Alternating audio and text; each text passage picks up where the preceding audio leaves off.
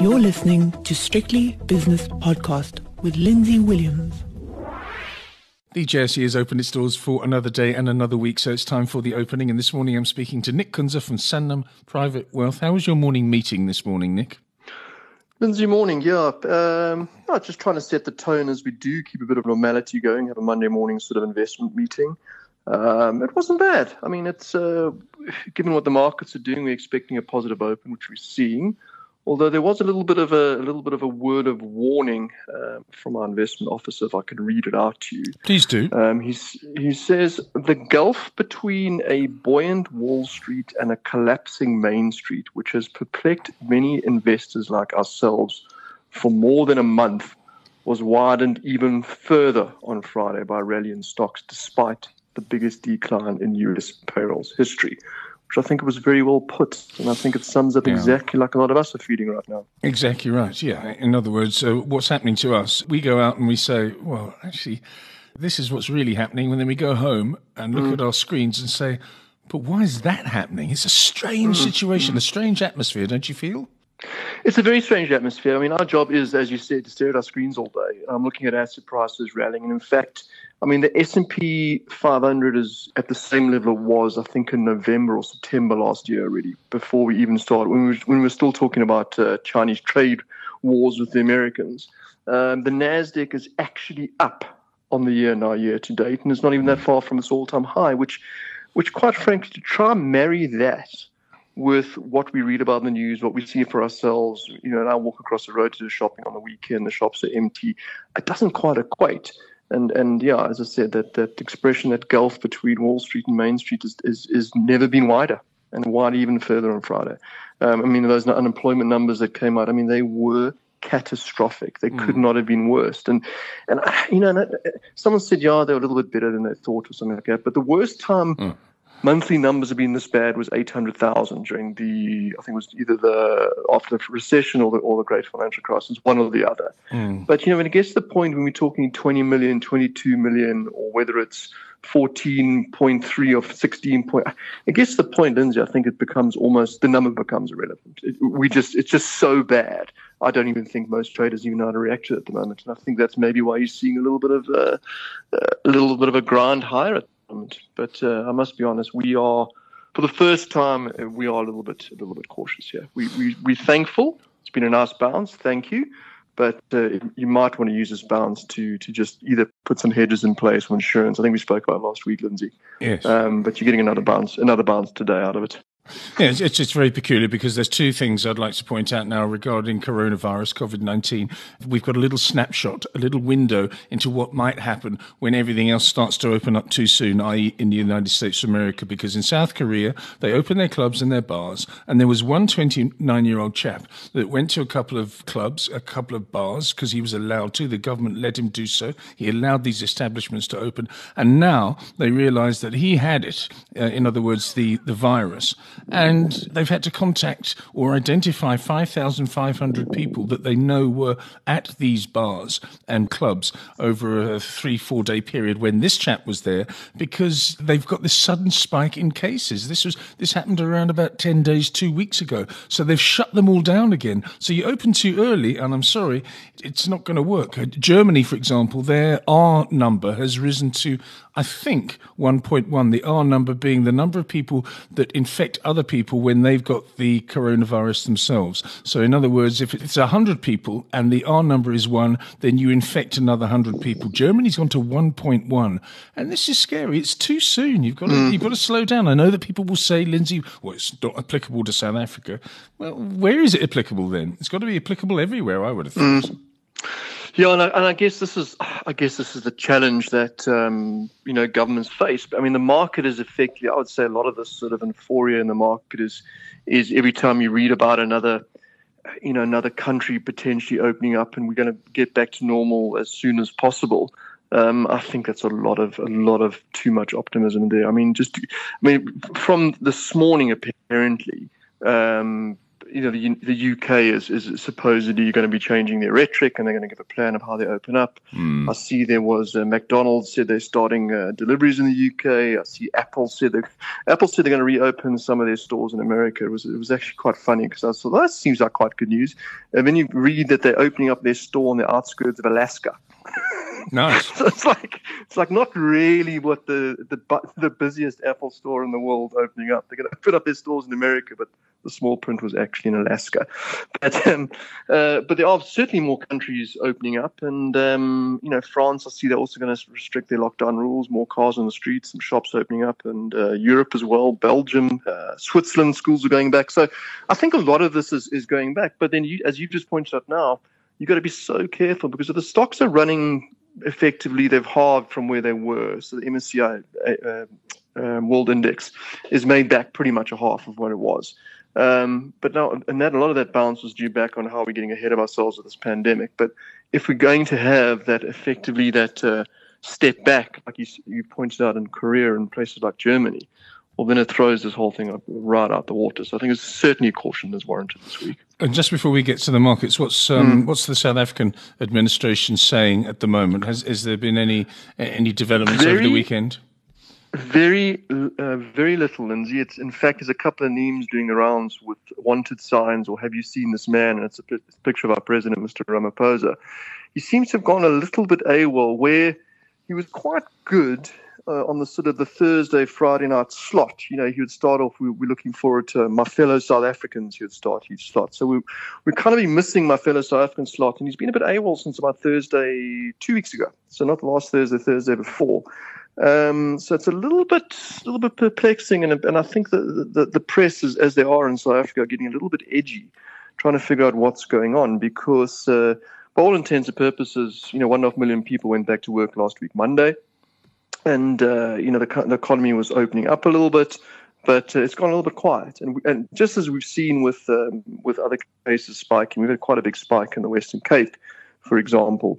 And interesting enough, there was a comment this morning from a couple of medical professions who was saying the huge spike that they've seen in the Western Cape is literally, they attribute that to in the tourism in January and February, just before we locked down. Sort of million people fly in, and that kind of makes sense. That's logical, yes. So, yeah, but anyway, from an SA point of view, if anyone's seen our prez, let us know, because he seems to have gone a bit AWOL the last 10 days. I think there's some political problems in South Africa that we don't know about. I think there's some infighting. But anyway, well, it would never use the ANC would never use a good crisis go to waste. I mean, I'm sure there's some, God knows, all the horse trading that's going on in the background, typical. So anyway. Dollar rand is 18.29, British pound against the rand is 22.66, and the euro rand is 19.81, with the euro dollar 108.35. In the States on Friday, the Dow Jones had a cracking session, 24,331. The close, 455 points, or 1.9% higher. S&P was up 1.7%, Nasdaq was up 1.6% this morning in the Far East. Tokyo is 1.05% higher. Shanghai unchanged. Hang Seng up 1.6%, Australia's all-share index up 1.3%, and the Dow Jones futures up around about 0.5%, with the S&P futures, which are liver, up 1/3%. They were up 0.6% when we started talking. They've now fallen a bit, but still up 1/3%, and that tells you, again, that gulf between the real world and the world populated by the masters of the universe who trade stocks, which to me is really peculiar, and surely it has to unravel. Either Main Street goes up or Wall Street comes down, or a little bit of both. We'll discuss that in a moment. JSE mood this morning, but while I look at the Stock Exchange News Service, tentatively bullish? Yeah, fairly buoyant, up 148 points on the top 40. All share as well, up 138 points, 0.25%. A little bit of rand strength coming in this morning, though it has weakened, I suppose, about 10 cents from where it was earlier, but it's still stronger nevertheless. But overall, a fairly positive mood. I mean, if you look at, you pointed out what the Asian markets did. I mean, there's 22 indexes that I kind of keep an eye on in the mornings before I come in, and all 22 in the green. So I think that sums up quite a positive start to the week.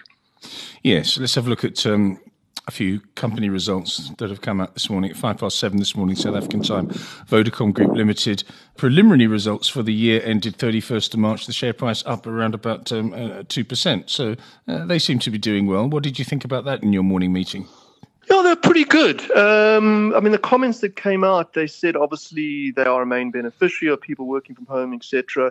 And I think, funny enough, from a South African perspective, I think they were slightly higher on the earnings than the last quarter or whenever it was they guided. So that was quite positively received.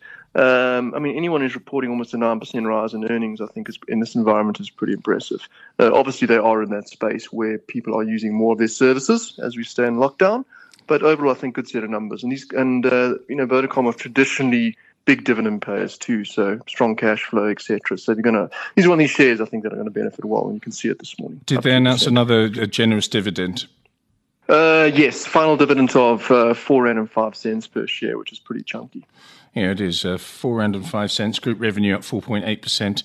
They added 5.9 million customers to serve a combined 116 million customers across the group, etc., etc. So, yes, service revenue grew by 2.3%, which is pretty skinny, but nevertheless, the market seems to like it. Anything that's positive these days, the market likes. Anglo Gold Ashanti, market update report for the quarter ended 31st of March. It says here it's trebled its cash flow from operating activities and bolsters liquidity to 2 billion. And let's not forget that this is no longer a South African company. What I quite like about hearing these sort of gold miners report, and certainly some of the diversified miners too, is how much they're sort of maturing as sort of, and I use the expression loosely, real companies. Back in the day, the gold bugs were the only ones used to play in the space, and unless you were actively involved in the industry, people didn't really take a certain look at them.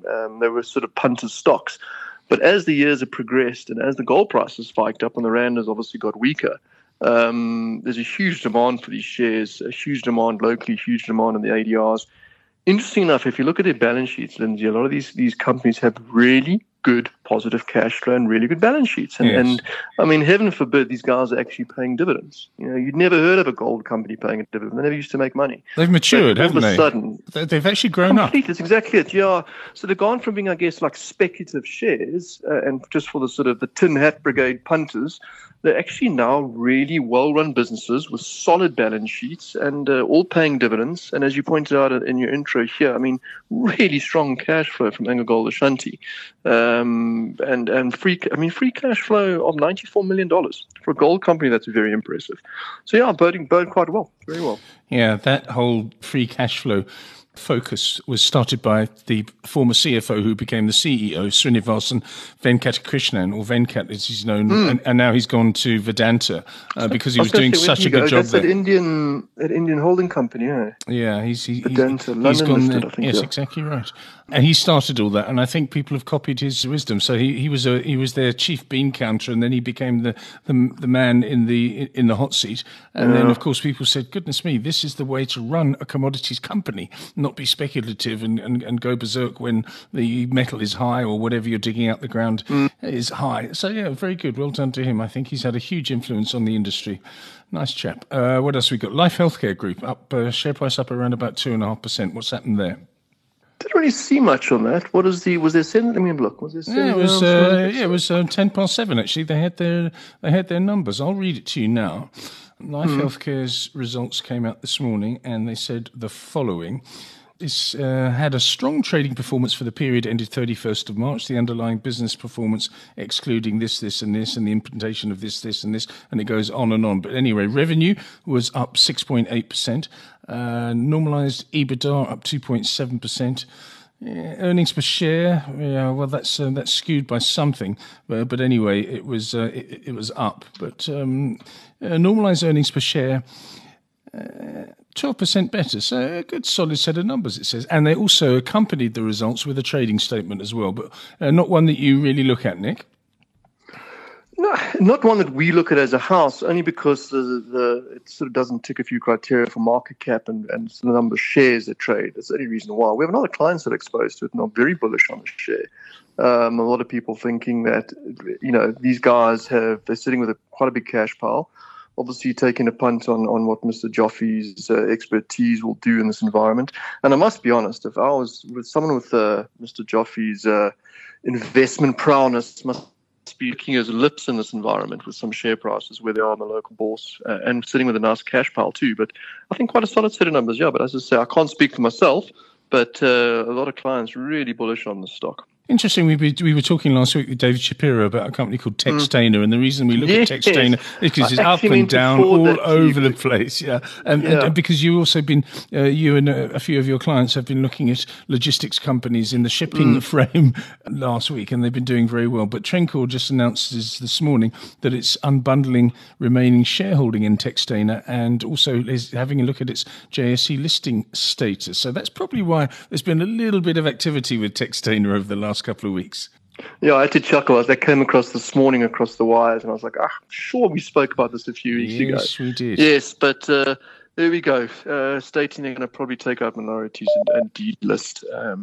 But I mean, I think that's probably what David Shapiro and yourself and I spoke about this as well. You're probably going to see more of the companies doing the same. These guys, I don't follow them too closely, but interesting. Yeah, someone a little bit ahead of the curve on that one. Or maybe they just had great instincts, Nick. Just study the Sunday Times business section every Sunday. Exactly. Yeah. Maybe they're psychic. Let's have a look at the top 5 major movers on the JSE Securities Exchange this morning.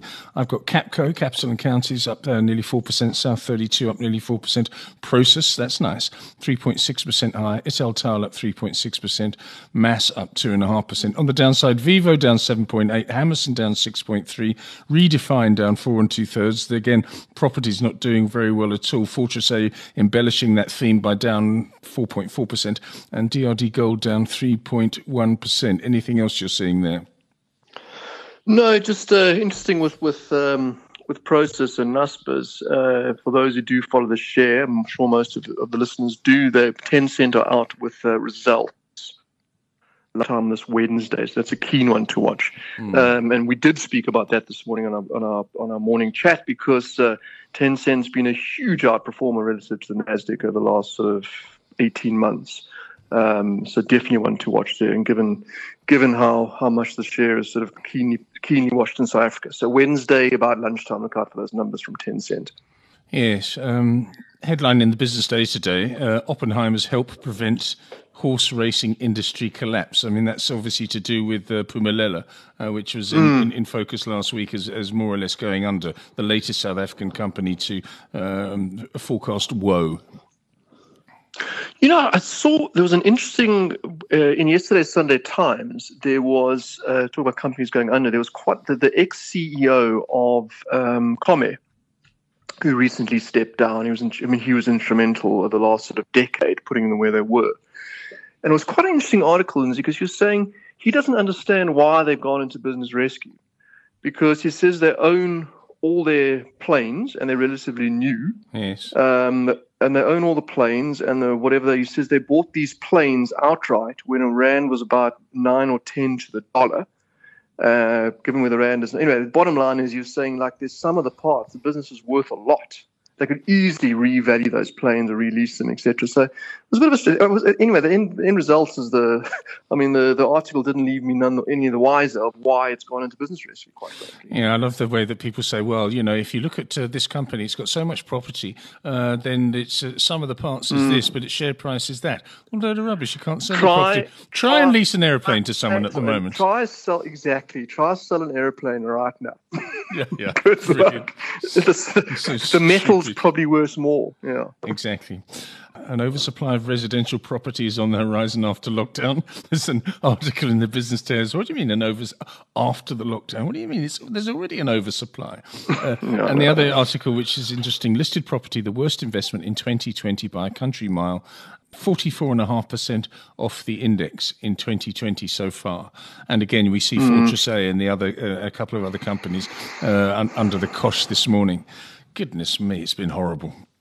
Yeah, I know it's been a tough space. And don't forget, listed property, the market darling for many, many years. And also paying, nice distributions, and they were everyone had them in their portfolio. And not only are they down 70 or 80%, some of them at their worst, they've also cancelled that distribution too. So has not been a pretty period to own property shares for South African investors. After 1 hour, what are the JSE indices looking like on this Monday morning? Okay, so after 1 hour, we've come off the boil a little bit, but we're still nevertheless, we're in the green. So the JSE All Share is up 0.2%, call it 100 points up. We're still holding at the 51,000 level, 51,091, the number there. And the top 40 up also 0.2%, 87 points firmer, 47,149. And if we drill down into looking at the different indices, on the upside, technology shares led by the likes of Naspers, which you spoke about, 3.3% firmer. Energy shares 1.5% up. Telecommunications also bouncing nicely with Vodacom results up 1.43%, that index. And on the downside, the lag is today. Financials a little bit in the red, 0.2% down. And basic materials, I guess, with the stronger rand, that index down 1.3%. Nick Kunze is from Sanlam Private Wealth. He'll be back with me for the 5 o'clock shadow later on today after the market is closed. And that was the opening. The views and opinions expressed in these podcasts are those of Lindsay Williams and various contributors and do not reflect the policy, position or opinion of any other agency, organisation, employer or company associated with strictlybusinesspodcast.com. Assumptions made on the analyses are not reflective of the position of any other entity other than the speaker or the author. And since we are critically thinking human beings, these views are always subject to change, revision and rethinking at any time. Please do not hold us to them in perpetuity.